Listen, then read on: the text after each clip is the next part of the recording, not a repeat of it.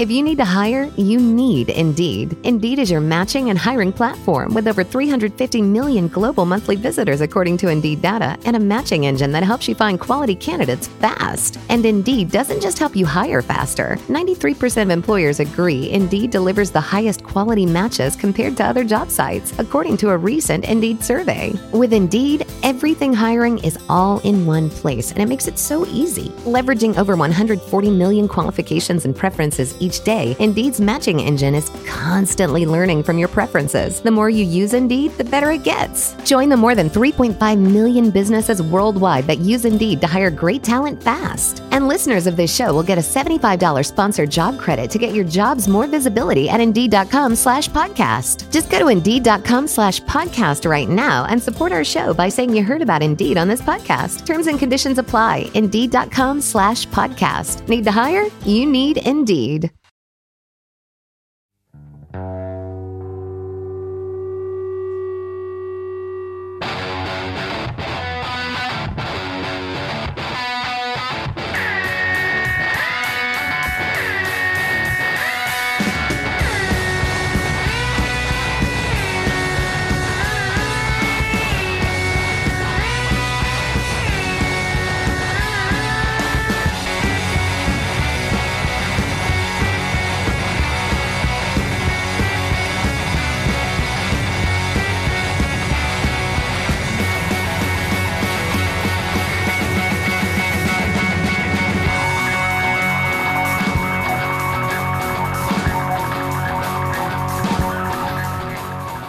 Good morning, afternoon, or evening, listeners.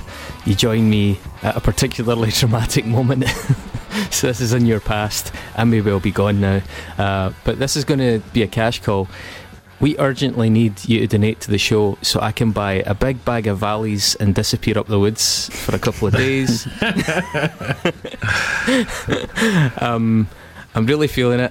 I like to think I can keep a good cool head on it, but it's just not happening.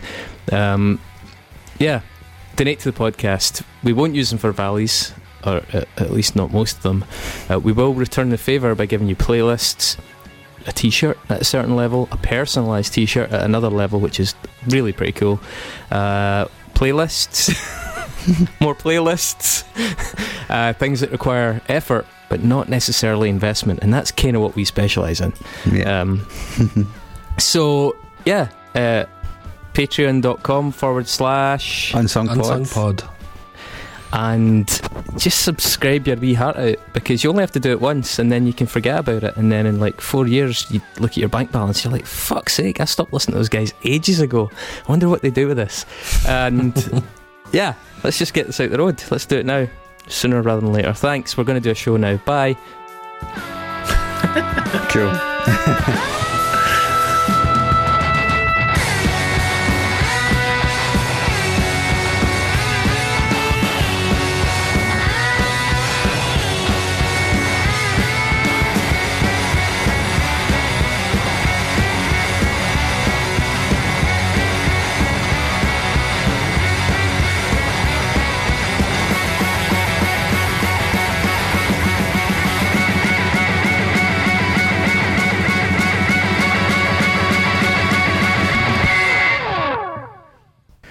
Hey folks, welcome to the Unsung Podcast. I'm your host Mark Fraser, and I'm joined by the Chuckle Brothers. To my right is the older third Chuckle brother who appeared in the programme and was actually brothers of them, but wasn't Paul or Barry. It's Mr. Chris Chuckle. I think this is kind of ironic as well, because I'm really not chuckling. That's exactly what I said. What was the third brother called, do you know? I don't know. Paul, David, Ian, don't know. Paul, Barry. What fits with Paul and Barry? Gary. Dave? Probably Dave. Yeah, probably Dave. Disrespect to Dave's, but it is that kind of... Hey, that's fine. You got a lads TV channel named after you. So Chris, I am getting a vibe of if you didn't laugh, you'd cry off you right now. Is that the vibe? There's a touch it. I think the thing is, we're working against the clock a little, because my downstairs neighbours are in a chamber of steadily rising water, and it'll be a bit like what was that Sylvester Stallone film where he was stuck in the tunnel? Daylight. daylight. Yeah, they'll be getting close to the ceiling, doing that thing where they take their last gasp of air before they go under as we get to the Nexus at the end.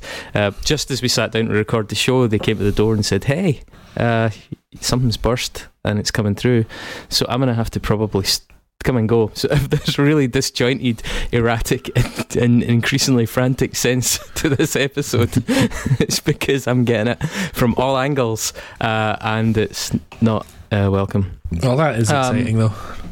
Talking about getting it from all angles, Dave, how's your week been? Yeah, I did. I mean, it's certainly been a week, but as I was showing you on the webcam earlier, I got a little gift in the post from my pal who does just some random stuff on Etsy, and she made a little corn sticker, but instead of corn it said corn, because she's a vegan and it's a laugh, and it's the logo. And that's how you guys make life worth living. Yeah, exactly. Puns instead of buns of meat. Puns instead of B12. Yeah, exactly. But she actually is just sending them out to her pals, because her Etsy got an email from Corn's lawyer saying, do not do this, please stop. And I mean, she's sold maybe 10 of them for £2, and she gives all the money to a local charity. So it's a good thing that Corn are employing lawyers to really get those bad guys. It's conscientious. That sounds like an intern that's looking for a promotion. But I mean, you showed me it, and I mean, in that logo, the K is pretty big, so I'd say at least 1/3 of it is completely unrecognisably different. And yeah, I mean, you think Corn had more to worry about, like keeping head from talking in public, for example. Yeah, or just releasing more albums. Keeping most of the members from talking in public these days. Yeah. Mark, how are you? How's your week been? I'm on annual leave this week, so that's been pretty good. A wee holiday. Not staycation. Yeah, not having to do anything. I was originally hoping to go away and do some writing somewhere, but my car's fucked. My car was fucked, it's now fixed. So that kind of, any money I had for that is now completely gone. I'm going to find stuff for Mark to do anyway, just so he doesn't get bored. But I've had a couple of flat viewings, got a couple more, finally looking to get on that old housing ladder. I'm starting to turn grey now that I'm 35 this year, and I thought, you know what, I think I'm going to try and buy a house. So yeah, that's true actually, Chris. I also put my first ever bid on a house on last week, so me and Mark looking to get on that property ladder. I mean, my self-esteem's it's not been great recently, but it's good that you guys are doing so much to help kind of buoy me up. That's fine. Talking about buoying me up, I hope my neighbours are doing okay. If you see a snorkel coming out the window, you should probably go downstairs and check. So Chris, this is your record. What are we doing? This is my record, and I'm so behind this choice as well. I'm just worried that my state of mind's not going to do it justice. So I feel more like the mood would suit Pig Destroyer or Nails or maybe a Napalm Death. Yeah. But Saul's getting it, so we'll do our best for him. This is Saul Williams by Saul Williams. I think hip-hop is where it belongs. Where it comes from is rumbersome. We wrote them songs. It was a ploy. Got fools tied up in mechanized toys. We are beings of breath beyond the beings of boys. Now you can break all you wanna, scratch all you wanna. This album came out in 2004, and it was something I encountered totally by accident. I think it was maybe 120 minutes, something like that. I was up late watching TV, and I saw the video for the track List of Demands. I got a list of demands written on the palm of my hands. I'm on my fist and you gon' know where I stand. We live in hand of mouth. You wanna be somebody, see somebody, try and free somebody. Got a list of demands. And it's, as you guys will probably know, picking hip-hop records isn't usually my forte, but this is like one artist that really jumped out and grabbed me very early on, and I was surprised, and on further investigation, that I really liked the record as a whole. I mean, I have time for some of his other work. In fact, I have time for a fair bit of his other work, although none of it really grabs me for various reasons. We'll go through that. And actually, at the time when I realised that I liked this guy, I was completely oblivious to his connections to people like Trent Reznor, to Serj Tankian from System of a Down. I was unaware of that. So yeah, it turns out I've just got naturally good taste. Well, of course. No, it's interesting that, I mean, it's finally you have chosen a hip hop record, but you've chosen it from a guy who is like totally enveloped in that alternative rock scene of the late 90s, early 2000s. Yeah, but at the same time, he modelled a lot of his a lot of his production was with guys like Rick Rubin because of the hip hop artists they'd worked with. It wasn't purely rock orientated. I think actually one of the things I probably mentioned Saul Williams when we did the POS episode, and I think that made me feel similarly. The nods to bands like Fugazi, Saul Williams makes nods to At the Drive-In, things like that in his career.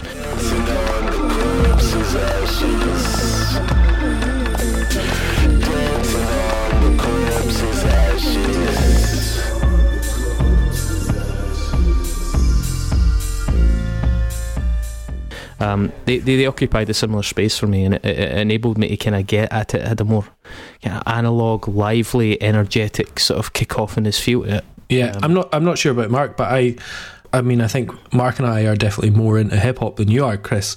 But I think that's safe to say. You are ahead Dave, of the game. I think this table is more into hip hop. But I'm pretty sure, having spoken to Mark a little bit, that we kind of both missed the boat with Williams compared to you, and we're both sort of catching up on him. But having listened to him, you can certainly see links and influence in quite a few of the hip hop records that we have already covered, actually. Mm-hmm. Yeah, I mean, I think there's a bit of cross pollination with Death Grips. I light my torch and burn it. I am the beast I worship. I close my eyes and seize it. I clench my fists and beat it. I light my torch and burn it. I am the beast I worship. I think he's a big fan of them. So as they rose, I think it kind of fed into his output as well. Yeah, I mean, we'll cover all that, but just to... what I really hope you guys can do is, as you've mentioned, I'm not massively skilled on hip hop, despite all the years now of doing this podcast, and I think it helps when I run something like this by you, because you can give me information on a lot of the kind of genesis of it that I'm really oblivious to. I'm just like, I like this. I don't really know where some of these elements or influences come from. I have a couple of touchstones, maybe, thanks to stuff we've done on, like, I don't know, Public Enemy, maybe, like a couple of very crude touchstones like that. But yeah, it's going to be good because I think you can, take me to school a wee bit. Saul Williams, a little bit of background. He was born in 1972. By the way, do you know Saul Williams is 12 years old? Is he? What, still? He's born on 29th of February. 29th of February. Yeah, he's classic. He's only had 12 birthdays. Is that? Am I right in saying the Queen is also born on that day, or have I made that up? I think you've made that up. I think I made that up. It's just because she has an official birthday rather than a real birthday. I don't know. Is that when she actually emerged, or when she passed from larvae into second stage sort of reptile insect? I don't think reptiles have larvae. They're just like eggs, mate. That's because it's a space reptile. It's not the same. Okay. Yeah, I get you. You need to read more David Icke. I've got a book. I'll give it. Please don't. Yeah, so... Know your enemy, Mark. Know your enemy. So he was born in Newburgh, or Newborough, as we would say. As we would correctly say. In New York State. He's sort of like a bit of a cosmopolitan guy. Does he live in Paris currently? He spent a lot of time in London. I know that. He lives in LA now. Does he? Okay, he's back in LA now. He lived in Paris for quite a time. He spent a lot of time in London. He also spent a year in Brazil, and obviously he's from New York. And I think some of the internationalism sort of informs his music a bit as well. It's a lot more inclusive. It seems a little bit more out of its bubble, perhaps as a result of that, as well as the fact that he's an artist on multiple platforms, multimedia. He had published 2 books of poetry before his first record even came out. He had a book called Seventh Octave and a book called She, but S/he. He was a big mover in the slam poetry scene in New York. He was even in a film called Slam about that. And I think since then he's got another, 4 poetry books in the time since. He's directed films, music videos. He has done commissioned artwork. He wrote a play. He was in a Tupac Shakur play.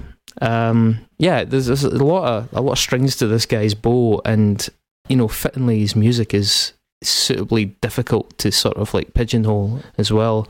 The film that he was in, Slam, actually won a Grand Jury Prize at Sundance, and it also won what they call the Camera d'Or at Cannes in 1998. He had a cameo in K-Pax, the Kevin Spacey, Jeff Bridges movie. He was fairly recently, I think it was 2012, in a French movie called Aujourd'hui, which means today. A French Senegalese movie, actually, which sounds actually really compelling. I was going to try and find it. It's about a guy who's got one day to live and decides he's going to make it the most amazing, fulfilling day he possibly can. So, Saul Williams, when I first saw his video, I looked into it straight after, and I was immediately struck by the fact that this guy's not really a musician. He's really just an artist who's released a record, which is kind of an interesting twist on it. And I think one of the things that really stands out, and I've spoken on this many times at length during the Danny Brown episode for anyone that wants to bust my chops, but one of the things I find really alienating about hip-hop, or some hip-hop, is that the lyricism is the braggadocio, as Saul Williams phrases it in one of his songs. There's something... I love the older, really political, energised, sort of confrontational, direct hip-hop. That feels really punk to me. I really like that, and I find it much easier to relate to. So Public Enemy is a good example, or KRS-One. I really like some of the kind of trend towards much more... So it's a slightly woke, slightly more high-minded, poetic approach to it, which I think Saul Williams really tries to do in a lot of ways. It's pretty obvious. The stuff I really don't dig is the stuff about bitches and watches and trainers. It doesn't do it for me at all, no matter how good the beats are, and it's something I've never really been able to disconnect from. So Saul Williams, I find his lyricism just really compelling. On the two good levels, he's both political and poetic, and I think at his best he marries them really brilliantly, really effortlessly, and probably never more so than on this album. What were your early takes on him before I start going into records themselves? I admire the fact that he's tried a lot of different things with his music. I think he said about his first record, Amethyst Rockstar, that it was basically just him reciting poetry over music, and then it wasn't really till this record where he actually started to write music and albums and songs. And then he's pushed it in really interesting directions and tried loads of really cool things. I think it gets a kind of like a wee bit diminishing returns as his career goes on, but he's still capable of turning out some really good stuff. I'd love to read some of his books, to be honest. From a poetry point of view, you definitely get a really big Allen Ginsberg vibe off him. It's clear that he was obviously quite into the whole sort of beatniks in the 60s, which Ginsberg came from, along with Kerouac and all that. You can totally get that kind of stream of consciousness, kind of howl vibe from it, and that's one of the reasons why I love his lyricism so much, because it reminds me of that. See, what you said there as well, I think that's very true. But when I hear him, I get a sort of a marriage of the likes of Sam Cooke and Ginsberg. Do you know what I mean? You get that sort of cross-cultural black perspective, African American perspective. You get the hints, not like overbearing politics, but you do get the good, profound moments of both politics and just social narrative, what it's like to live as a black man, what black lives are like day to day. But then through this lens of like, it's quite verbose at times. It's quite it's quite elaborate. It's not just so like. The language is not just plain spoken as some of the old Motown could be. Mm-hmm. And I really like that sort of fusion of the two styles. Yeah, he also talks about in interviews, and if you pay attention, you can hear it. It's definitely referenced in one of the songs on this record as well. It's like he loves Shakespeare, a lot of the time the thing that he was looking for in hip hop that he saw in Shakespeare's work. He always felt as though he was trying to write rhymes in Old English, and if you actually read the original Shakespeare, or if you read Chaucer or anything like that, you can totally see that, and I find that quite fascinating as well. What about you, David? I got a proper modern Renaissance man polymath vibe off him. A lot of interesting stuff going on. Yeah, I mean, I guess we'll go into the records, but I found a lot of good stuff throughout his discography. And he's just quite an interesting character in terms of like his pathway. Yeah, he's come from the mean streets, as he put it, but he, he kind of got his break from a documentary following slam poetry rather than getting, signed up by a big hip hop guy. And then it appeared that, he got into music more from, some like classic hip hop folk give him breaks, but also rock and alternative guys and soul people as well. And I mean, doing your first LP with Rick Rubin is pretty mad. So yeah, definitely. Like, music is not necessarily his main thing, and it's just interesting to see how it's part of his overall oeuvre rather than his entire artistic output.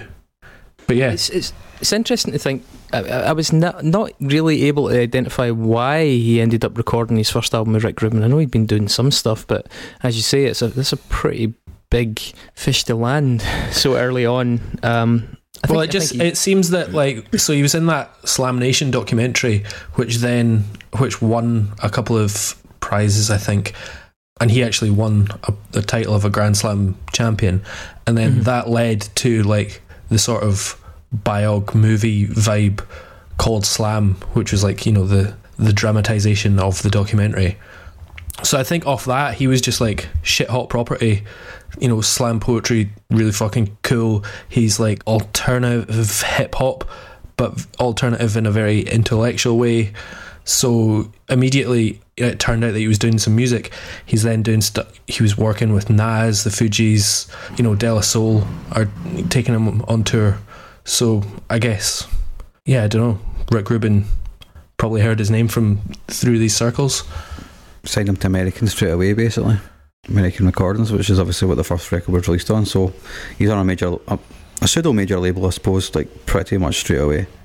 Yeah, it's interesting because we'll talk about the first album just now, which is Amethyst Rockstar for 2001. In a past life, I was a woodcarver's knife, the sharpened blade of a woodcutter, the elder son of the chief's brother, a maker of drums. We scrape the insides of goat hides to seek the hollows where sound resides.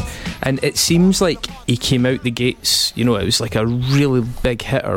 It's like Rubin's doing it, it's on that label, let's really go big straight away, see if this guy just lands super hot.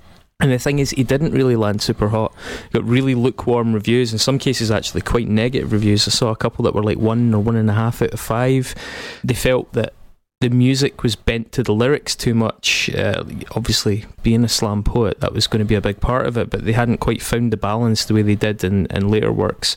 I did notice it.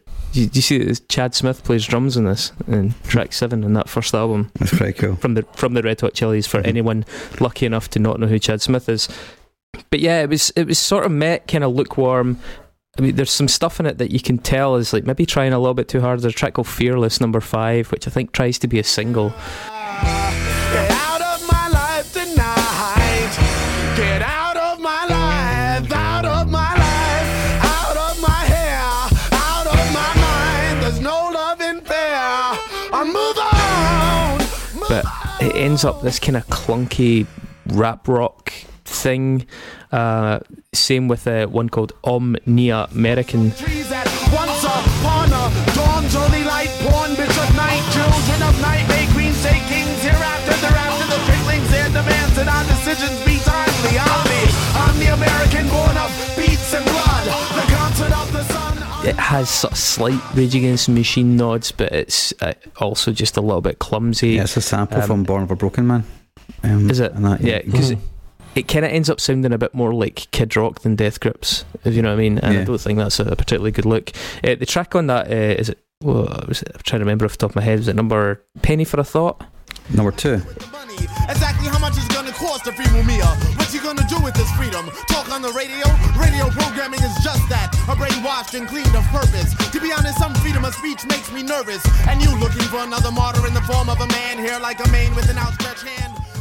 Is it number 2? Yeah, okay. yeah. Well, Penny for a Thought was pretty good. I liked That's the a good flow in song. that. Yeah, it's a good song. Yeah, I liked the flow in that song. That was one where you felt like it kind of clicked, but there just wasn't enough on that record. And whilst I don't think it's a 1 or 1.5 out of 5, I can see why people were a little bit unsure of it. In 2000, Pitchfork gave it 8.1 out of 10, which is mad. Yeah. Yeah, I mean, that's the thing. You do sometimes get these little anomalous reviews. You know, somebody either reviews it super low or somebody reviews it super high. It's definitely not that either. Whilst it's not a 1 out of 5, it's definitely not an 8 out of 10. I think the Pitchfork reviewer also reviewed the Saul Williams, the self-titled record, and said the first record had been divisive and a lot of people didn't like it, but it was one of their favourite records. So he was very aware that he wasn't in the majority of people loving it. Which is fair, and I guess that's how things like Metacritic work. They try and average out those sort of those peaks and troughs. I mean, fuck, that's what our show is. It's picking out those albums that we're like, this album's a total 8 out of 10, but it only got 4.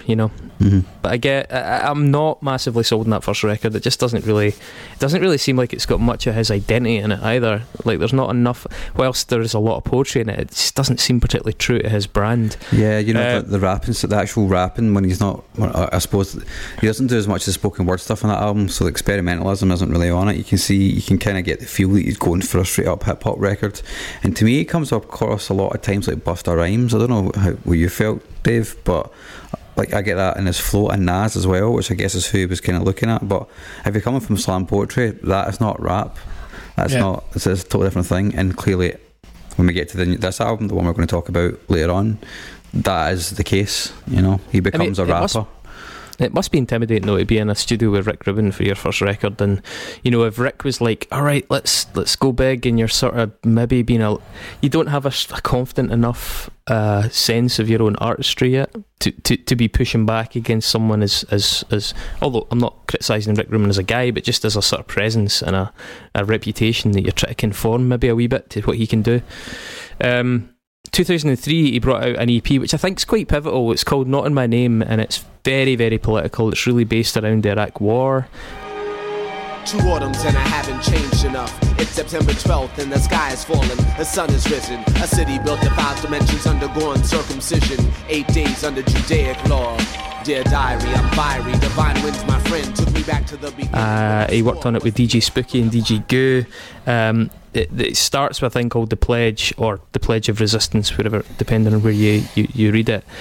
The greatest Americans have not been born yet.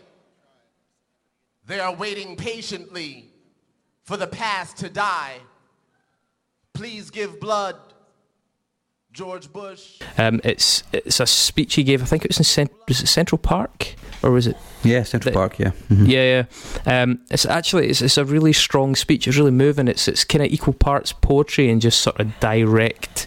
I don't know, and treatment for people to be more mindful of what was actually going on in the US and the Iraq War at the time. It's quite affecting, and there's a track on it called Bloodletting, which I think's the best track on that EP, which is partly that speech performed over a kind of synth and drums combo. The cries of children, the crack of bones, the shriek of sirens, or is that his mighty voice? Your angry God craving the sacrifice of virgin generation, sons degenerate. Your holy books written in red ink on burning sands. Your prayers between rounds. And around about the time that he brought that out, he was also supporting and touring with people like KRS-One, De La Soul, Erykah Badu, even Buckethead. So early on, it was sort of identified that this guy's sensibilities didn't lie in a kind of traditional by-the-book kind of hip-hop vein. But in terms of developing his political identity, I think that EP is actually really quite crucial. I agree. Yes. I mean, there's not much to it. I mean, obviously there's a bunch of remixes on it, so most of it is basically remixes of The Pledge, to be honest.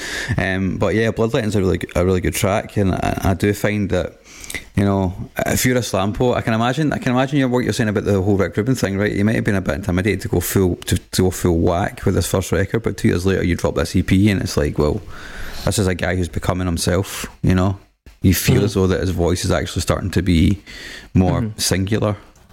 And that's the thing. I think that EP, as you say, there's very little actual material on it other than the remixes, but I think in terms of an identity and a sense of purpose, it plays a really, really crucial role in the guy's career. And following that, 2004, brought out Saul Williams. We'll go back to that in a lot more detail. But tellingly, on that record, he ends up working with Serj Tankian, Zack De la Rocha, Ikey Owens, the player from Mars Volta. The political content is much more astute and much more sort of integrated seamlessly into the process, I think, as well. As I say, that I think that highlights the importance of that EP that came prior and him really finding himself. By 2005, he was touring with Nine Inch Nails, and he also opened for Mars Volta at one point. He was invited to Lollapalooza, and then in 2006 he toured with Nine Inch Nails in North America and appeared on the Year Zero album.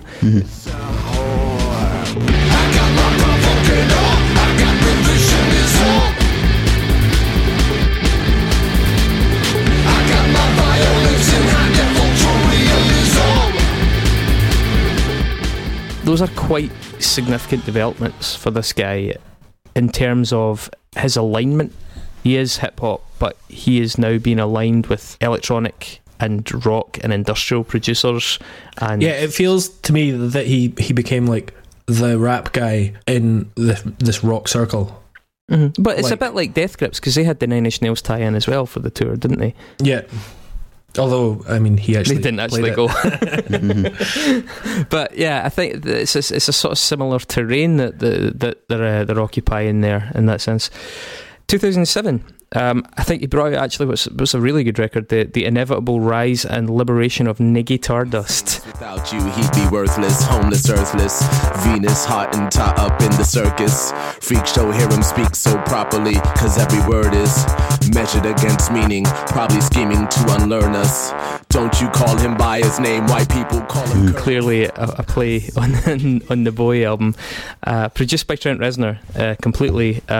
Really strong reception for this album critically, both for Saul Williams and also for Trent Reznor. Yeah, in terms of his production. Probably Reznor's best production work, I would say.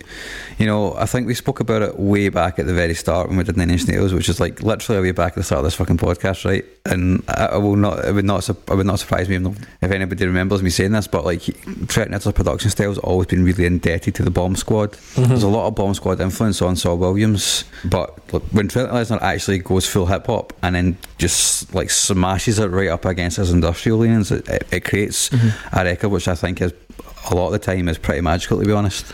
Yeah, I find that a lot of hip hop producers are heavily influenced and trying to do what Trent Reznor does.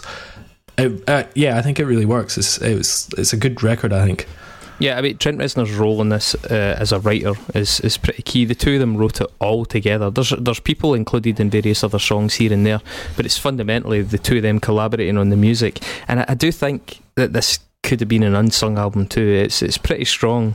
It certainly starts very strong. What I think overall lets it down is that it's a little bit overlong, especially in the deluxe edition form, which is like 70 odd minutes, and it's just it burns you out a wee bit, which is a shame, because whittled down, this could have been a pretty amazing record.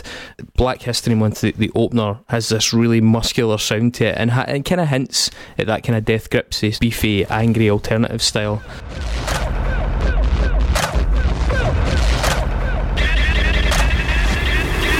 Can you feel it?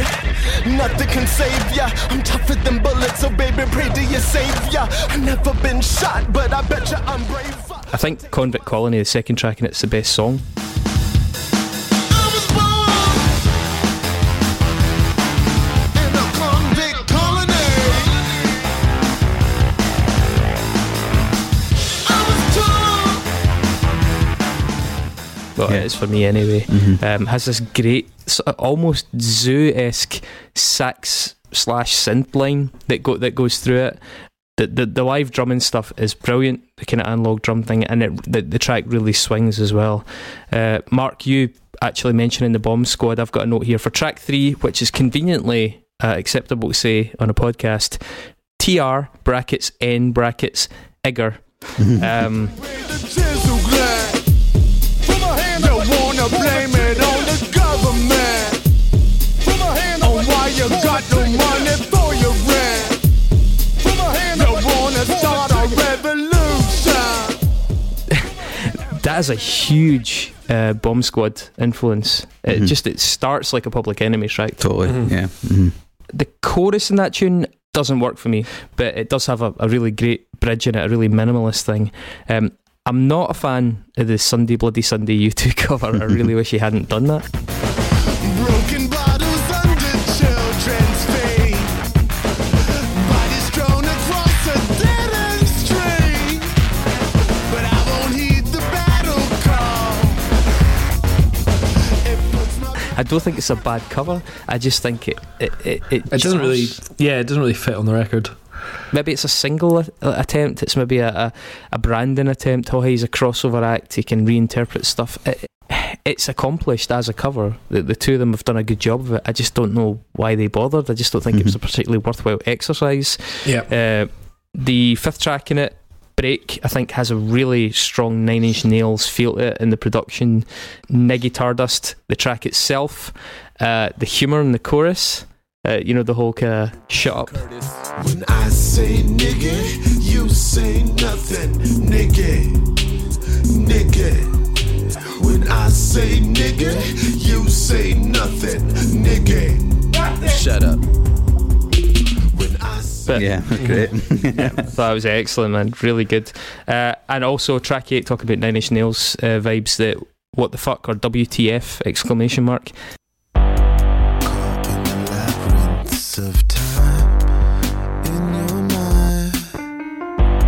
Unlearn, unwind. Really, really strong Nine Inch Nails flavour, and I think that album's actually really, really strong.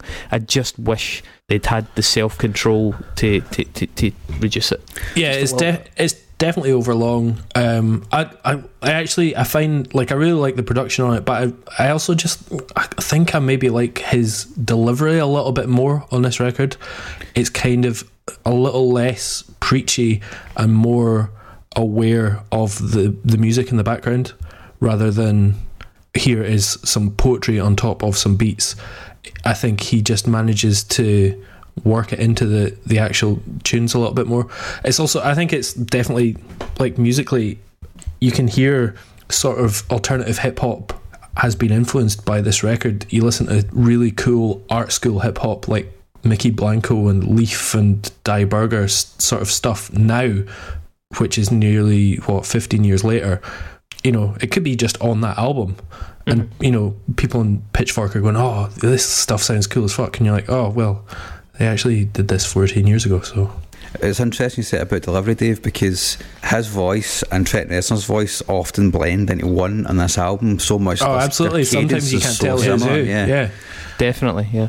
I was just wondering if it was just me that felt that, but clearly you guys agree. No, I was having to check who was actually doing the singing and some of it. Yeah. But that's not just like part of this record though, because you can hear the Trent Reznor style delivery on the last album as well. Well, I'm actually going to drop a name into the mix shortly that I think is a closer reference than just Trent Reznor. I agree with you. I think he got the influence from Trent Reznor, but I think he ends up somewhere else. I just want to take a very brief sojourn to say, when we record this podcast, I'm usually facing out my window, as you guys know. Right?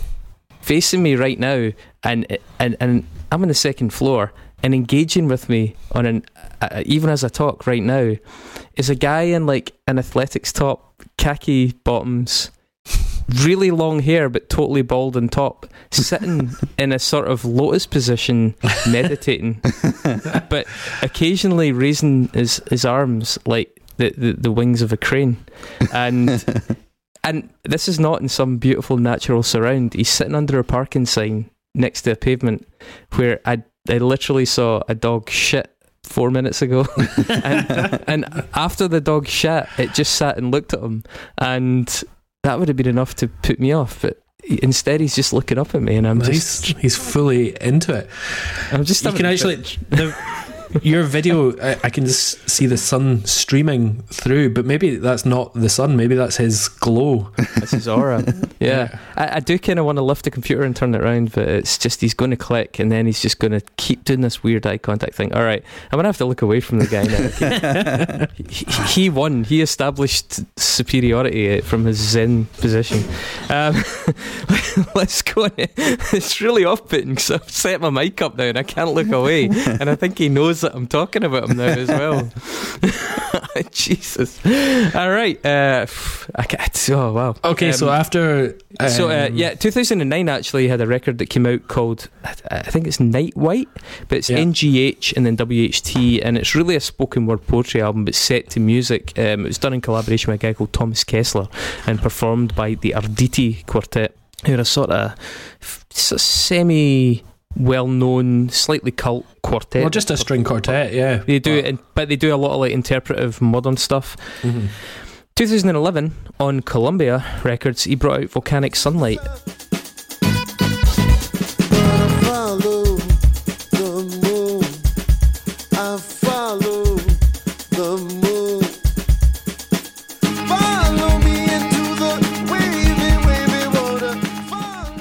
Which is a bit of a production departure for him, actually. I mean, no Trent Reznor this time. It's a bit easier on the production. It's a bit lighter on the touch, less complex as an album generally.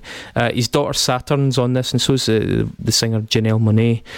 There's again a lot of kind of analog drum kits involved, and this is where I think, as you were talking about the synthesis of him and Trent Reznor's style of vocals, emerges for me sounding exactly like Seal.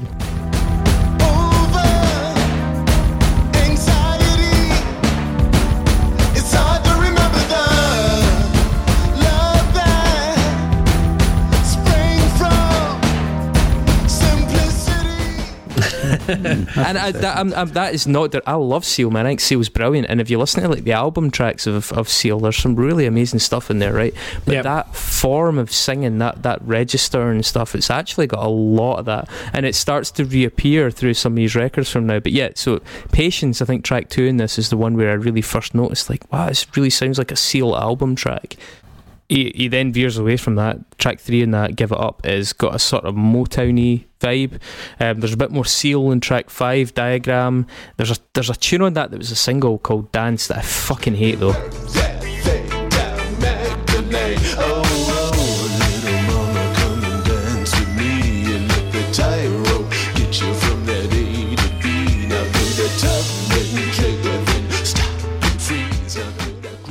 That's the one with Janelle Monáe. Yeah, I mean, you can see that like the vibe he was going for. He's going for that sort of like fattened Prince disco pop thing on this. Is that Prince alarm? At the alarm. Yeah. It's not very often that Dave sets off the Prince alarm. Fucking hell. Yeah. I mean, I do have like a huge playlist. Prince? Well, no, it's called Not Prince. Fat Prince, yeah. It's called Not Prince, and it's basically like all this stuff that came out like between 2010 and 2017 that it was just like a whole new generation of people had discovered Prince and gone, oh, let's make music to shag to. And like, I feel like this is his record where he's like, oh, let's have a go at making some pop and some music for shagging. But it's not nearly as successful. It's certainly not as good as the album before it, and it's certainly not as good as, in my opinion, as the self-titled record.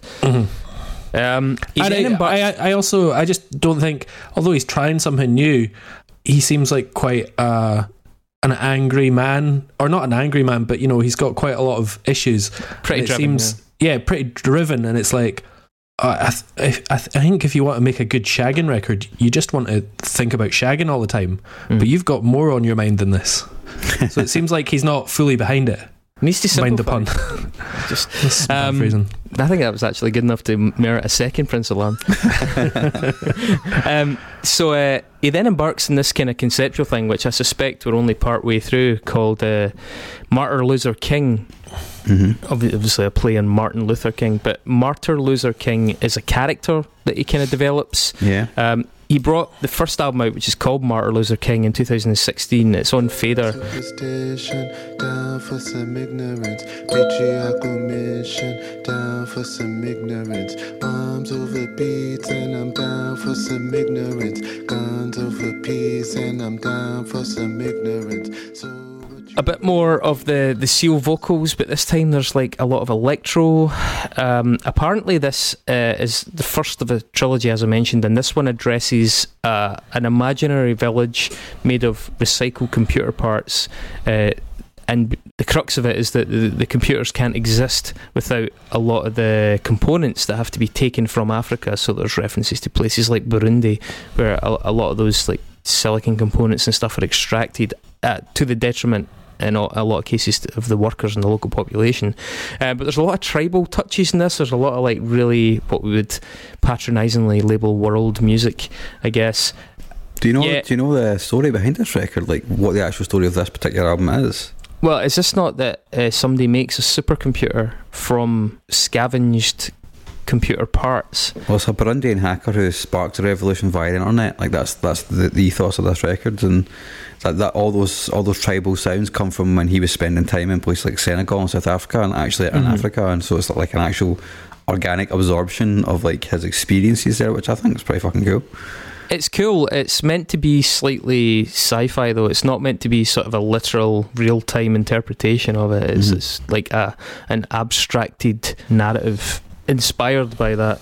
I think I mentioned it. I think it has a lot of Seal vibes. It's got an At the Drive-In vocal refrain. It does, yeah. On Ashes. It's got Invalid Letter Department, doesn't it? Track 6, Burundi, I think is really, really good. Really mean, really hooky. I think he actually brought that out as a single.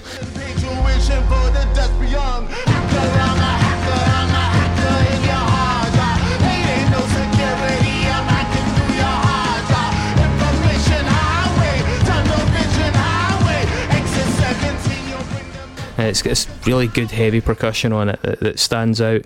Emily from Warpaint's on that one. And my favourite track on this album is called The Noise Came From Here.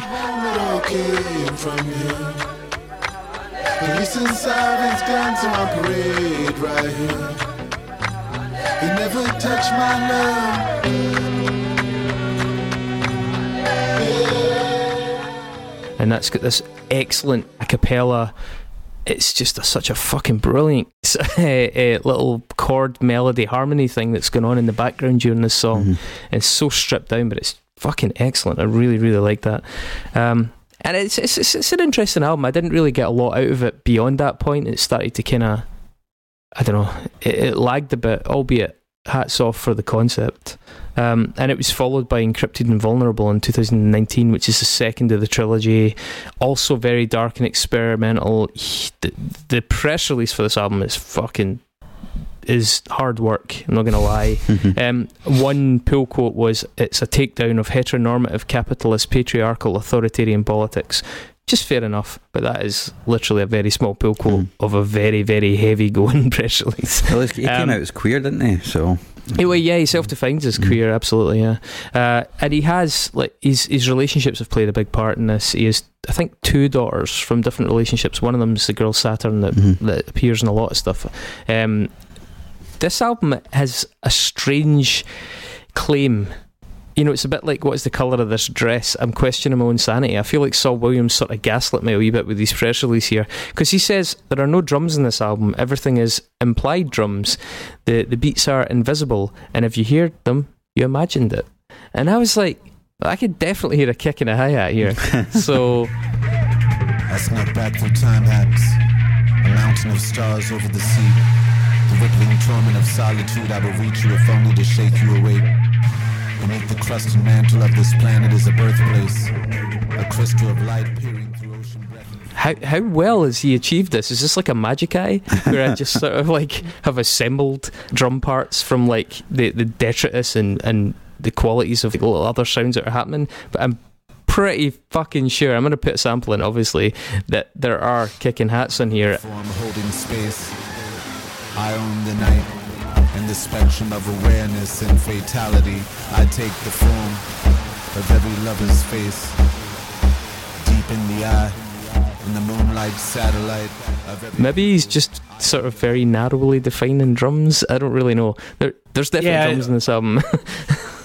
Yeah, I'm not sure. I never knew that, and I never noticed there not being drums, that's for sure. Exactly, yeah. There's percussion. There's some sort of percussion, even if he's just sampled something really low that sounds like a bass drum. But I mean, yeah. I mean, it sounds like drums. Yeah.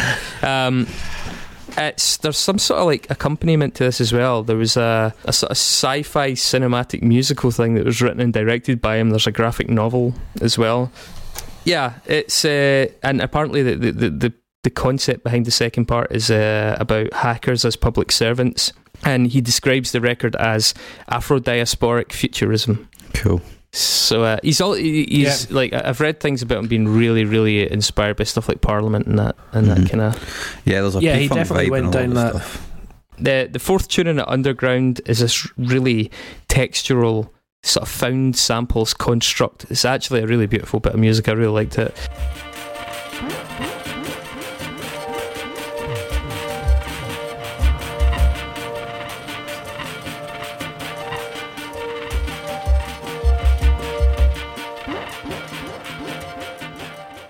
And I think the other one that really stood out to me is track 6 and that, People Above the Moon. The hopeless desperation that I feel.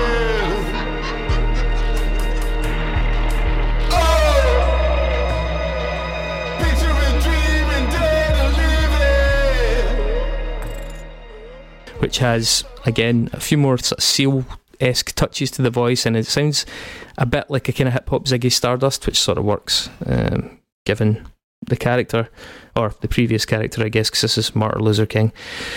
And other than that, the only other thing I found was something that actually appeared on Spotify really recently. It was released in 2018, October 2018, called Place by Ted Hearn. It's a score or an oratorio for something that was staged at the Barbican Centre in 2018. It's kind of about gentrification, and I think Hearn and Williams and an artist called Patricia McGregor collaborated on it, all based around the topic of gentrification and spaces and the displacement of peoples. There's a lot of voiceovers on it, there's a lot of poetry. I think the stuff that I noticed that was Saul Williams was predominantly spoken word. There's bits and bobs of singing. Actually, whoever the vocalist is in it that does a lot of the male singing really sounds somewhere between sort of Perfect Circle Maynard and a guy called Jonathan Melvin from Shearwater. It's quite affected but sort of quite sweet male voice. I'm not a huge fan of it.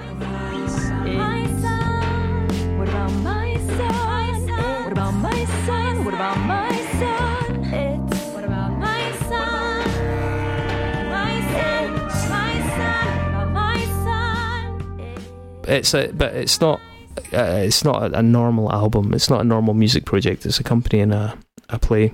So yeah, I mean, and that's his back catalogue, which only really leaves us to discuss Saul Williams, 2004. Well, let's bloody get on it, lads. Dive in. 44 minutes long, which is just the dream number. 12 tracks, which is also probably the dream number. I think this is his punkest album. I mentioned the sort of little moments of callback to POS in my mind, the kind of analog drum quality. The record is just permeated by this raw, sort of unvarnished energy. It feels like the guy's really on a mission with it. I noticed that a writer called Mike Diver, who does a lot of stuff in Drowning Sound, he gave it 10 out of 10. Big fan of it. One of the earliest sort of big proponents of the Saul Williams. I want to make a mention of the cover art on it. I think the cover art's kind of charming. I don't actually know what he's sitting in. It's him sitting in some kind of vehicle or behind a windscreen. It looks like an ice cream van or a Winnebago, but it's got a loudspeaker on the outside. It kind of fits and helps create this sense of a sort of bootstrapped preacher or like messenger, which I think is really in keeping with the tone of the record itself. It starts with a track called Talk to Strangers, which is a great moody opener. Serj Tankian playing piano on it from System of a Down. In the ghetto, and my niggas also drugs. And though that may validate me for a spot on MTV or get me all the airplay that my bank account would need, I was hoping to invest in a lesson that I learned, and I thought this fool would jump me just because it was my turn. I'm really glad when I heard Serj Tankian was going to appear on this record. I'm really glad that he doesn't sing. Exactly, yeah. It's not this really ham-fisted cameo, yeah, and because like Serj Tankian kind of basically just ages any music to 2002. So and he doesn't ever really dial it down when he adds vocals as well. It's atmospheric, really somber, quite dramatic. Apparently he does do some of the backing vocals, but you absolutely can't tell it's him. You can hear the female vocal much more clearly. The song really gradually builds. There's a great lyric in it, I think, vulnerability is power, which is just a brilliant sort of summation of the record itself. It's a and there's also word, right? So Yeah, and I think the cello inclusion in it is just really beautiful as well. It gives the track just a different dimension altogether, makes it quite emotional. It's the only way we're gonna make it through this storm, where ignorance is common sense and senselessness the norm, and flags wave high above the truth and the two never touch, and stolen goods are overpriced and freedom costs too much, and no one seems to recognize the symbols come to life, the bitten apple on the screen, rather than just being a sort of a monologue. Yeah, it's definitely immediately a step up from the first album, from Amethyst Rockstar. You can see he's thinking about things differently. He's going in a slightly different direction with it. Kind of playing to his more natural strengths as a poet. You know? It feels more him. Yeah. The second track, Gripple, is just a fucking brilliant song. This was the first one I heard after List of Demands. Obviously, I heard that on 120 Minutes and went to try and hear more of his stuff. We are beings of breath beyond the beings of boys. Now you can break all you wanna, scratch all you wanna, grab all you wanna, love all you wanna, but I wanna show you what the stars are made of. First of all, caveat, I checked the songwriting lyrics for this, and I still cannot, after hours of looking, find out who the fuck Vardosi and Vardosi are. I was looking, who are they? I don't know. I absolutely because you've got find out. Musa Bailey has a couple of checks, just people that appeared. You know, there's some production and programming folk, but yeah, I've got literally no idea who Vardosi and Vardosi are. No idea. The tracks, it samples a group called Chrome, and I thought maybe it was members of that, but I looked into Chrome, and even though they all use pseudonyms in Chrome, I couldn't find any of the actual real names for the main people being Vardosi and Vardosi. So I still clueless as to who that is. It has this great sort of noise rock, alt rock, angular quality to this guitar line, and it's somewhere between like Jesus Lizard and something like Arab on Radar. Really like dissonant guitar thing that actually just gets more dissonant as it goes. I wanna show you the stars, so substitute the anger and oppression with guilt and oppression, and it's yours. It's yours. Substitute the anger and oppression with guilt and oppression, and it's yours. I love where his vocals are pitched in it. They're not frantic, but they've got enough headroom to enable him to sort of lift into the choruses. He actually has a sort of slightly drunken feel, like kind of like a drunk style kung fu vocal in the chorus that I think's great. And there's a great flow to it, and there's also the inclusion of like wee laughs here and there, which gives it a lot of personality. It's got that kind of, it feels like it's got a kind of reggae punk vibe to me, you know, which yeah, I can see that. Yeah, there's something in that bouncy rhythm that's definitely got a slight dub vibe to it as well. Yeah, it is kind of like classic hip hop meets post punk meets dub, and it works somehow. So I was saying earlier on that, see, if you go into Genius, you can actually see his annotations for his own lyrics, right? And this one's really interesting because the first line in the song is, I gave hip hop to white boys when nobody was looking. And basically he says, I began writing this song while I was watching an underground rap performance in a bar in Madison, Wisconsin in 2001. I can't remember the name of the band, but I was really impressed. I felt like they'd found the perfect formula as white Midwestern kids doing hip hop. They weren't trying to be black or appropriate a culture. They felt completely original and owned every aspect of what they did. So I'm at the bar drinking a beer and I'm writing on a napkin, and then this song falls out. And there's obviously a line at the end of the first verse. It's like, it was a ploy. Get fools tied up with mechanized toys. We are beings of breath beyond the beings of boys, and then he's just annotated it with like, it's actually bigger than hip hop. You know, it's beyond just these white boys doing hip hop. It's about like the connection of music. You know, and I was like, that's fucking cool, man. Yeah. The third track is where I think you see that Saul Williams has decided that his future lies in a slightly different direction. This track's called Telegram, and it's built around the track Super Touch by Bad Brains. The members of Bad Brains, Jennifer and Miller, get credited in it. Oversized record bag, Cuba lips rolling beyond recognition, diamond studded teeth strewn like rice at Karma's wedding. The ring bearer bore bad news, minister of information wrote the wrong proclamation, and now everyone's singing the wrong song. Dissonant chords find Bad Brains, obviously this legendary punk band, but this legendary sort of like non-white presence in the punk scene, which is just hugely influential and important, I think. And also problematic as fuck as well. Yeah, well, unfortunately, yeah. But, you know, problematic or not, a bit like Public Enemy, still hugely important figures in the development of musical roles for non-white people in America. There's some great lyrics in this, absolutely brilliant lyrics in this. It's really quite a kind of sludgy, sort of Black Sabbathy song for somebody to be thrown into what seemed like it was going to be a hip hop career. If you've only heard his first record, things like "You ain't rich, dog, you just got money." It's just a fucking brilliant little couplet. As a critique of hip hop generally, I just think this is fucking excellent. There's a kind of sequence in it where it goes, the ghettos are dancing off beat, stop. The masters of ceremonies have forgotten that they were once slaves and have neglected the occasion of this ceremony. Stop. Perhaps we should not have encouraged them to use cordless microphones, for they have walked too far from the source and are emitting a lesser frequency. Stop. Yeah. Such a fucking brilliant image that like cordless mics let them wander too much from the origins of what they were doing. Yeah, it works really well, and I love how it is very hip hop, but I loved how the album that you've brought to the table, the hip hop album, hates hip hop. Well, I think I don't think I go that far. He clearly loves hip hop. You know, he said. Yeah, no, he hates what it's become down certain routes. Yeah, it's interesting though, because on that kind of topic, like I was reading an interview with him when he released Martin Luther King, and he was saying that musically, people like Young Thug are totally mind blown to him, but like listening to the lyrics make me wish that I didn't speak English. You know, it's like I love the flow and I love the beats and I love the way it's composed, basically is what he's saying, but like just the whole lyrical aspect of it is nonsense. And he also talks about Kendrick Lamar and El Sweatshirt and stuff, and he's saying that with Kendrick the only thing I'm not excited about is his Christianity. You can't win them all. You know, and I guess that's just the way he reflects on it, is like, you know, you taking bits that you love and just try to reframe it in different ways. And this particular song, the spoken word bit at the end that you just quoted there, Chris, is totally Allen Ginsberg-esque, man, and I fucking love it as a result. You know, it's got the exact same kind of cadence as something like America, you know, and it works so well for me. And the fact that it's like a telegram with the stops just never gets old.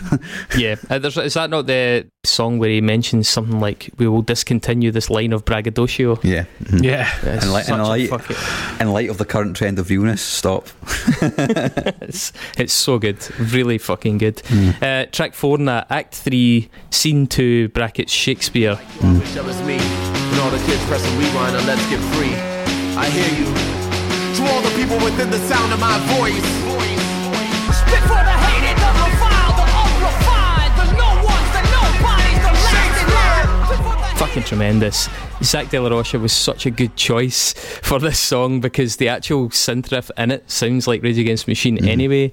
Has this really trippy kind of cavernous percussion to it. It's quite mid-tempo but has this real lyrical urgency to it. There's mentions of the oil-rich lands, which I think is a nod back to that EP that came before this that I was saying allowed him to express his kind of political identity and react to the Iraq war, which he'd been very outspoken about. The track expresses... I think this is quite key actually. The track expresses solidarity with soldiers sent to fight illegal wars, rather than having that sort of very reductionist us and them, murderers, that kind of thing. There is a sense of sort of working class trappedness, if you know what I mean. Like, he actually is like, you guys shouldn't have ended up where you are doing what you've been left to do and feeling like if you didn't do it you were bad people. And I think that's a really intriguing turn for his politics, and it was something that really made me feel I think closer to the guy as a thinker, and he contrasts that talking about, you know, them being there for the benefit of the Dow Jones. I think that's a really strong tune and a really good contribution to the sort of political content of it without it feeling, what's the word, without sloganeering too much, you know. And he brings it right back to Shakespeare. You know, he brings in Brutus in this, and that's like, because Brutus is an honourable man is actually from Act 3 Scene 2 of Julius Caesar. For Brutus is an honourable man is what Shakespeare's written in that. And I guess that's the whole irony of the song, is like, these people are honourable people, but we're sending them off to go and do this horrible shit, do dishonourable things. And it's brilliant that he gives Zack De la Rocha the hook, and that's one of the things that I love about Zack De la Rocha's like non-rage career, especially with the most recent stuff with Run the Jewels as well. Like, they always give him the hook because he just like fucking, he always nails it every single time, you know. Well, yeah, he's like a guaranteed. I was going to say a guaranteed hooker. No, I won't say that. I was going to say he's like Dr. Hook. Well, there you go. Yeah, that's true. And it's his only contribution to this song is the hook and the chorus, and he fucking smashes it, you know. I was thinking about this song in terms of, it feels like, to me, it feels a bit like a Portishead song that's been produced by the Bomb Squad. Like, I totally get that sort of glitchy trip-hoppy vibe to it, yeah. Yeah, but the drums are so fucking loud. Yeah. And then we're at the heavy hitter, track 5, List of Demands. I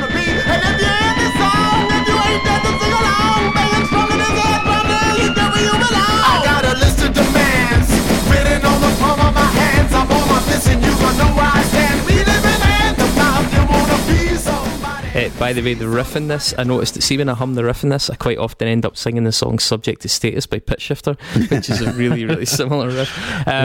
But it's an absolute slammer of a tune. I still love it. I mean, I've been listening to this song for years and years. I really like it. I love where he's pitched his voice in it, because it sounds permanently strained without it sounding like he doesn't have room to move. There's a lot of feedback in it as well. They've used like feedback from what I assume is a guitar or some kind of like instrument running through a speaker to just give it a room energy, the kind of thing that Stephen Till was talking about, where you get that little squeal before the noise hits. And I think it really makes you feel like there's something happening, and there's an electricity to the music in that way.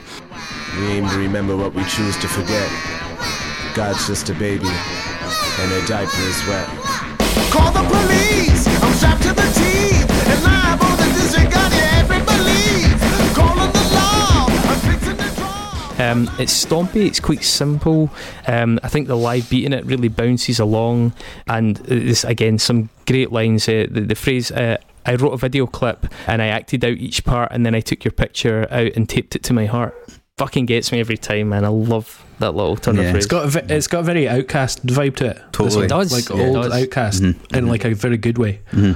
His annotation on this is quite funny, because he just annotates the first verse as being, I'm tired of the bullshit, I'm tired of it being hustle and make-believe hustle, I'm tired of buying any ideas that divorce me from my potential, I'm tired of having my potential explained to me in terms of money. It's like totally what this song's about, you know. And I think do you think he was aware of the irony of the fact that Nike then went on to use it in an advert? Yeah, I know. I think the vocal in the song, you're right, is totally excellent, and the hook is a total killer, especially the way it plays with the dynamics. You know, I know it's like quiet, but you don't really get that in a lot of hip hop songs. Usually it's just straight through the beats, you know. So there's something genuinely punky about this song that really spoke to me, even at that time. I mean, it's 2004. Even at that time, as somebody that was, I don't think I listened to a single other hip hop thing at that stage, and this still grabbed me enough to carry it with me for the last 15, 16 years. I really think it's an excellent bit of songwriting. Also, the video's cool. It's simple. It's a nice close-up, energised thing. It's really well considered. It suits the song very, very well. African Student Movement, 6th track.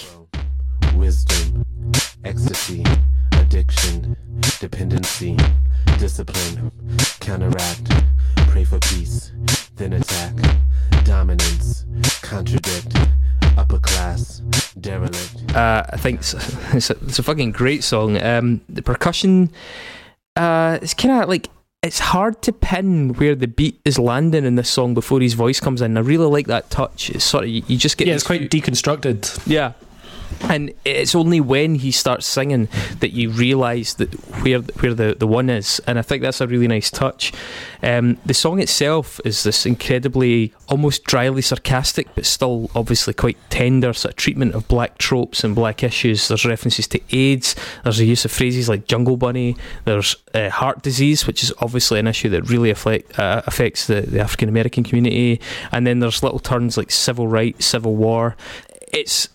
It's what I was saying, it's like the politics of blackness without being just about the politics. It's about the personal as well. I thought it was a really, really interesting song. Plus it then lapses into this almost deliberately twee little sort of sung part. African people. Now tell me where my niggas at. African people, oh, African people, oh, African people, oh, African people.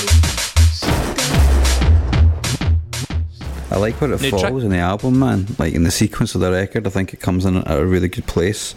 The vibe of it, it's like a nice break, but it's like in between maybe the two biggest singly tracks. Yeah, definitely evens it out. And there's more power given to it because he's literally just stating things that affect the African American community or African communities. And not even just African American. It's like like black people generally. That's like the point of the song. Yeah. It's just he talks stating about it. going from like Haiti to Senegal. Yeah, And it's just a statement of things, and you're like, fuck, like when you see it stacked up, you can see that's where the power, obviously that's what Well, he's it written. kind of reminded me of a much more, a much blacker version of Billy Joel, We Didn't Start the Fire. Wow. Tune in for the that is the hot white hottest take takes, season. Yeah, man. Fucking right. Track 7, Black Stacey. Apparently this is quite an old song. Yeah, Apparently it's he's had the this first one thing lying he about wrote. for One of the first things he Yep. ever wrote, yeah. Covering up all the insecurities that came bubbling up. My complexion had me stuck in an emotional rut. Like the time you flavor-flaved me and you played me, yo, Chuck. They say you're too black, man. I think I'm too black, man. Do you think I'm too black? describing his school. His middle name's actually Saul Williams. Saul Stacey Williams, sorry.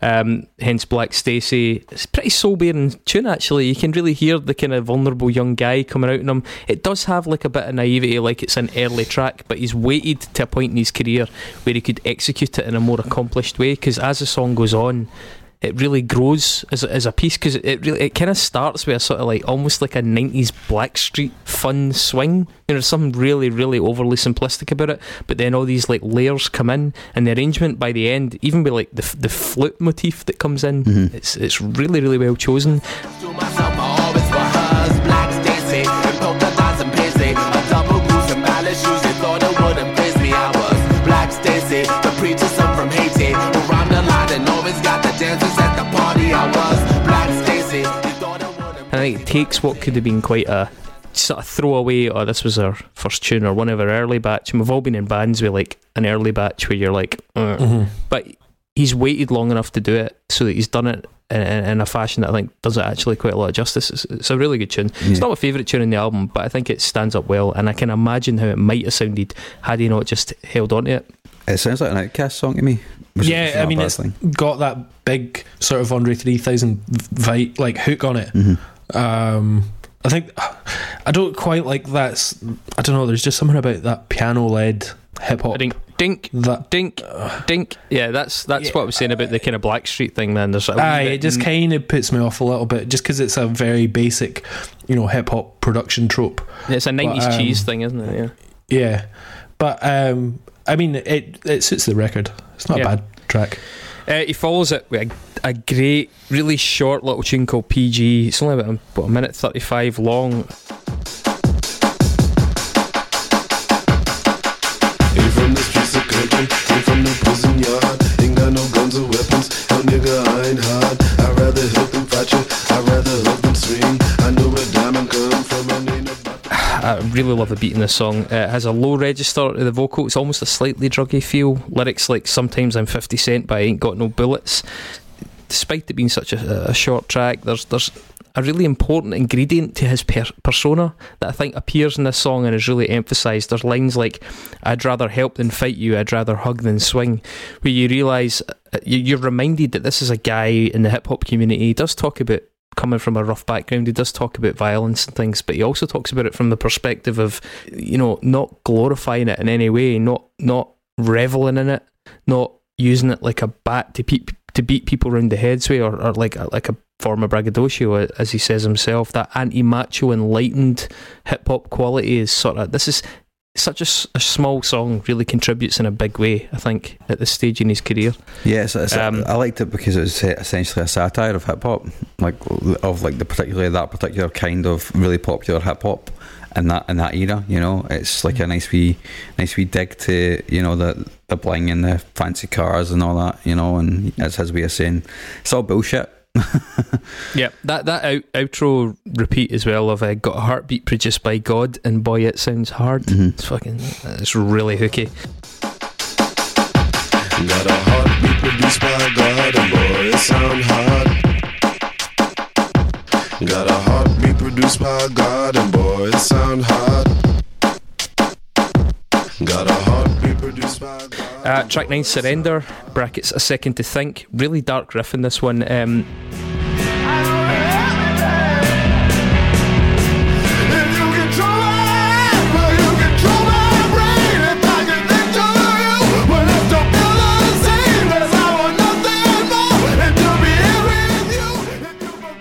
it doesn't actually seem to be a sample thing, so I tried to find out about the samples in the song and I couldn't find anything, so I don't know if they actually recorded it themselves. If you listen to the bass part, it's a Melvin's bass line. It's not actually Melvin's bass line, but it is a Melvin's bass line, if you know what I mean. It also it sounds like this could be Trent Reznor an album early. Yep, as well. Yeah. It has this really simple punishing snare line in it as well, like so simple. He's got a bit of falsetto in his vocals, quite strained again, and I love the fact as well that despite the fact that the song's really quite harsh, towards the end this little chime appears. It's sort of like a pitch shifted bell, very gentle, and the song just sort of like tails out in this monologue over this chime, and it's really not the way I expect it to go. For something that starts so fierce and antagonistic, it just sort of like eases you out with something quite thoughtful. He follows that with Control Freak, number 10. When the truth just can't be told. But if I may, I got a thing or two to say. Although the answers are not clear, there's not a thing that you should fear. There's some great backward sampling in it. It has little hints again in Nine Inch Nails, I think, in this one, and obviously this is just prior to him touring with them. There's some dead eerie high tones that go through the track, really energised. The snare scalps again are totally to the front and totally like clanging, like those really harsh snare hits. The chorus sung is really pretty hooky. It kind of shows as well that the guy's got a good voice.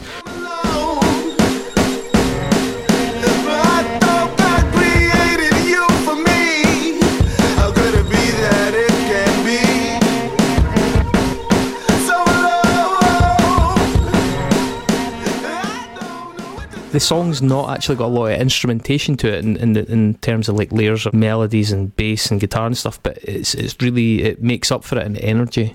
I think I do like the repeating hook in this. It does work really well. I'm also enjoying how he's kind of getting more downbeat as the record kind of winds down. Yeah, you know, with all the songs that are happening kind of after Black Stacey, I suppose. I think he kind of backloads it with some more experimental ideas. Totally, yeah. He takes a few more chances in this sort of side B, I'd imagine. And true to that, like track 11, Seaweed, almost has a production feel that's a bit like The Knife. I drive a yellow Volvo, 86 submarine. Someone's behind me in an Escalade, trying to blind me with the high beams to make a left. I'm on the road to nowhere, heading west. The sky is purple streaks, the sun is setting in my chest. I feel warm inside, so I'm going for a ride. Put your picture on. Definitely big on the kind of aquatic sounds and themes in this one.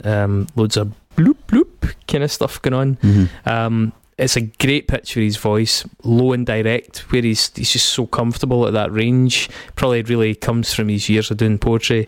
It's also got a great kind of angelic, arty chorus thing. The chorus breaks.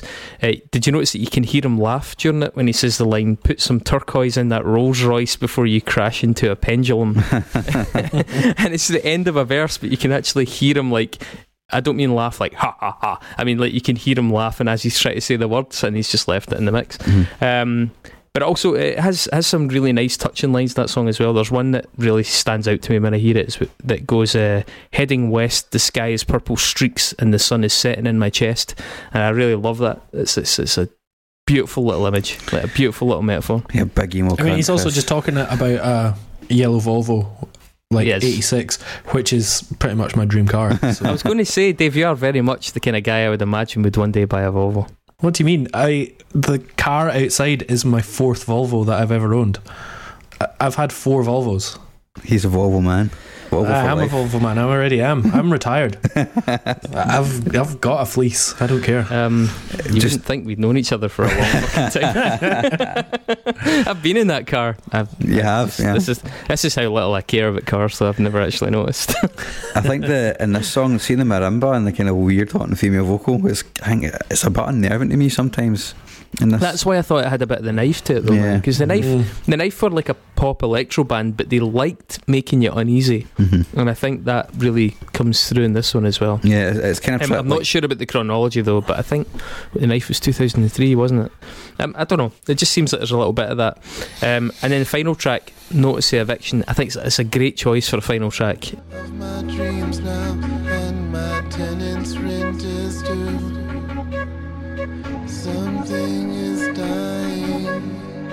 Something is dying inside of me. woodwind kind of synth tone in it. Starts again this really low key vocal that I think sounds quite like Trent Reznor in delivery. Totally.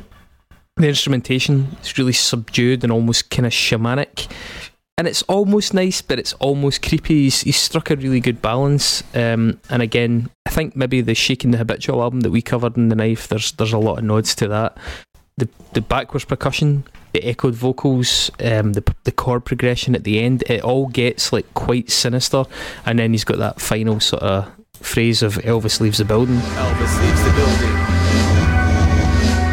Elvis leaves the building. Elvis leaves the building. Elvis leaves the building. Downpour from the darkest cloud of accumulated tension. It's a really, really well sequenced record, and I think this was the best possible way to finish it.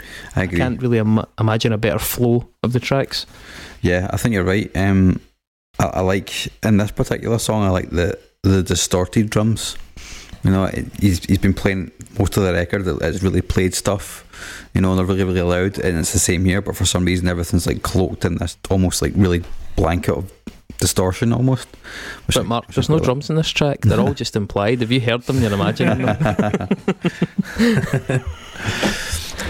Yeah, I mean, so guys, you know me, I don't have a lot of hip hop in my catalogue, but I really, really like this guy. I like his direction, I like his personal take, I like his politics, the way he combines his politics, that it's not heavy-handed, but it seems quite sincere, and it also seems quite nuanced, as I mentioned about the Troops thing. I love the production. I like it when he works with Trent Reznor, but I think he does a great job even when he's just working himself. And it strikes a good balance between sort of being quite verbose, but also having a sense of humour and everything. I'm just a huge fan of it, and I think it would have taken something as good as this to really turn my head, because hip hop was just not something that was in my world until I heard this. This is probably the first thing that I really liked. Well, I hate to say it, but you've introduced me to some hip hop that I like, Chris. Which seems God. weird. I never thought this would happen. Yeah, that's my ringtone. I can't disagree with anything you said, really. I really liked a lot of his stuff. There's some bits on this record that it's slightly patchy just because it does a lot of different things, but I'm also aware that that's kind of what it's trying to do, and the records that come after are maybe a little bit more solid in terms of production, but just don't have as many ideas, or, you know, I'm not sure, don't actually stand out. I think its patchiness is kind of what's good about it. Part of its appeal, yeah. And he's just a really fucking interesting guy as well. His poetry, his lyrics are, really good. That not preachy side of being political and yet still being very poetic. So, very happy for it to go in. Smash. Yeah, it's interesting you mentioned that about that being a bit inconsistent, Dave, because I was just trying to think there, like, how many hip hop albums do you love that are completely consistent all the way through, really? Well, yeah, I know, that's true. And I mean, I guess that's kind of like a symptom of the way that they're made, you know, often with different producers and just trying different ideas. Hip hop records are quite often like hodgepodge artistic ideas, rather than, you know, necessarily here's 10 songs that the band have been working on. Mm-hmm. And that's one of the reasons why I like hip hop so much, because it speaks to the punk in me in that regard. You know, the stuff is can sometimes be a bit incomplete, and ideas can be not really fully fleshed out, but that's cool. I like this record a lot. I think, me personally, I would have picked the Guitar Dust, but also me personally, there's a ball hair between them, to be honest. There really is. And also, you're a big fucking Trent Reznor head, man. You love that boy. I do. It's true. But this is great. I love a lot of things about this album. I was really impressed when I've heard it on. I was like, fuck, has Chris picked a good hip hop record? What? So wait a minute, can I just check? Have I picked a good hip hop record? You have? I think you have. Yes! Hang on, I'm giving the thumbs to the fucking weird boy at the window. Yes, big man! Yes! I'm going to take a beer down to him then, right? It's all sorted. Me and him, rest of the night, he's fucking, he has no fucking idea who I am. It's cool. I've got a full head of hair. You didn't. We'll team up. Right. Right, well, I guess it's time for. I'm proper delighted, by the way. Sorry, I'm all made up. This is the first time we're seeing Nexus tonight. Will it be the last? What do they have in store for us? Not good for.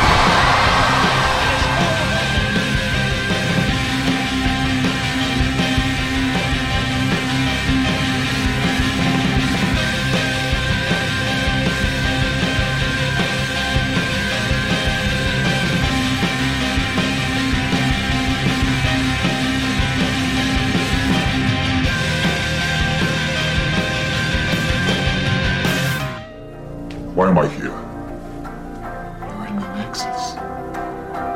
This is the Nexus. For you, this is what you want. Let's do the fucking Nexus. This can't get any better. I mean, my fucking neighbours are drowning right now. Right? Fuck those guys, man. Just now celebrate. You chose out of the box Anneka Rice. I have a weird feeling that we've done her before, but I didn't or maybe I just went through her on a Nexus to somebody else. No, I feel like we've done it before. You're right. I feel like you're both right. We have done it before, and I feel like, yes, reading between the lines, Chris, why can you not take a bit of paper out of a tub and then put it in a bin? And why do you not put it back in the tub? Why do you put it back in the tub? And actually, what I didn't tell you was actually that wasn't the first thing I pulled out of the tub, because the first thing I pulled out of the tub was one that we'd also done before. Oh, well. I'm failing at the most basic of exercises, which is to transfer something from A to B. Well, at least you picked a good hip-hop record, so that's fine. So, yes, Anneka Rice, who's a British TV personality, mainly from like the 80s and 90s, I think. So I'm first. Yes, you go first. Saul Williams, the guy behind the very good hip-hop album chosen by Chris. Like this guy in the room. They should put that sticker on the CD from now on. Saul Williams was a signatory to the Boycott Zabladovich campaign. Now, this is one of the few things that me and Saul maybe are slightly not quite the same page about. I'm on the fence. The Zabladovich, what is it? I don't know what you call it, like organisation. Like, it's basically an exhibition, a museum in London. It was founded in 1994 by a guy called Pohu Zabladovich. It's not his real name. I think his real name's Shaim Zabladovich, and his wife Anita. And it's got a lot of art ties to Israel. Clearly they're of Israeli descent. I think he's Finnish though. But the Boycott Zabladovich campaign accuses that institution of art washing the Israeli-Palestine issue. Now, in fairness, Zabladovich's father made a lot of money via companies like Tampella and Soltam, who are arms companies. That was his profession. He was an arms dealer. So fair criticism there. Although I do believe that he got rid of the arms of his company because of that. I don't think he's on the same page as his dad, albeit he's a beneficiary of the estate. I get that. Zabladovich has done a fair amount of things. One of them that's not great is he donates to the Conservative Party. Oh, boo. And he donated to David Cameron's campaign, which brought us Brexit in its own way. But he also has done things like he apparently in 2011 at his home in London, he hosted Shimon Peres and Mahmoud Abbas for what I think equates to kind of off the record peace talks to try and sort of progress the issue. So I don't know enough about this guy. What I do know is that the institution looks like it is a very respectable art institution with a lot of philanthropic ties. He's involved in it. He's set up a medical organisation that researches autoimmune disease as well. I mean, it's hard to tell when people donate heavily to charity how much of it is PR and how much of it is sincere. Just ask Bill Gates about that. We've spoken about the BDS campaigns in the past, and whilst we absolutely share huge concerns and reservations about Israeli conduct in Palestine, I think the BDS campaigns can often creep into like unsavoury territory. So I'm just not entirely convinced in that, and I need to spend a bit of time to really come to a real conclusion. But what Paul Zabladovich did do was he and his wife donated between 100 and 250k to the Clinton Foundation over the years. Now, the Clinton Foundation as we all know, Squeaky clean. harvests terrorised babies for their adrenochrome, which it then serves up to our lizard overlords, including George Soros. But when it's not doing that, it also does things like outreach projects for American schools. One of them was the Step Up, Power Down initiative, which was to try and encourage sort of conservation of energy. They've done stuff in solar energy in California, quite a bit of it. And they did another one with the super catchy name of the Energy Industry Fundamentals and Energy Literacy Curriculum, which was basically, I'm sure, dressed up with like a cartoon mascot or something like that, but it was to try and educate children on the future of power in the United States. And that was done in conjunction with Pacific Energy and Gas, or PG&E. Now, if you've ever heard the PG&E, Pacific Energy and Gas, PE&G, I guess it would be. Anyway, have you ever heard the PE&G? It might be because you watched the movie Erin Brockovich, right? And the movie Erin Brockovich, I know I've mentioned the movie, but it's also a real story of a legal clerk called Erin Brockovich who worked for the Masri and Vitito law firm, and they were involved in a case that was called Anderson et al. Versus PE&G, or PG&E, I can't remember. And that was based around the town of Hinckley, California. And actually, that legal case was settled with the biggest settlement ever in American history. It was $333 million. It was all to do with like a chemical called hexavalent chromium getting into the water supply. Anyway, Erin Brockovich, the person we're talking about, portrayed by Julia Roberts, but also portrayed by Erin Brockovich in real life, was actually, apart from being a legal clerk and sort of a minor celebrity who I think got done for driving a boat drunk at one point, she hosted an American show called Challenge America, which was actually the American version of Challenge Annika, which starred the British celebrity Annika Rice. There you go, good work. Excellent work. I saw the movie Erin Brockovich in a Portuguese cinema because it was raining and we went to the cinema, and they had a cigarette break halfway through the film. Very, very fitting. Yeah. Nice. Who's next? I'll go next. So, some of the production work on this record is done by a guy called Mickey Petralia, who has most recently mixed the soundtracks for The Muppets and The Muppets Most Wanted. He's a bit of a one-trick pony then. Both of them were actually written by Brett McKenzie from Flight the Conchords, and Mickey Petralia actually produced their, or worked on their records, so I think he must be friends or like really close with Brett McKenzie.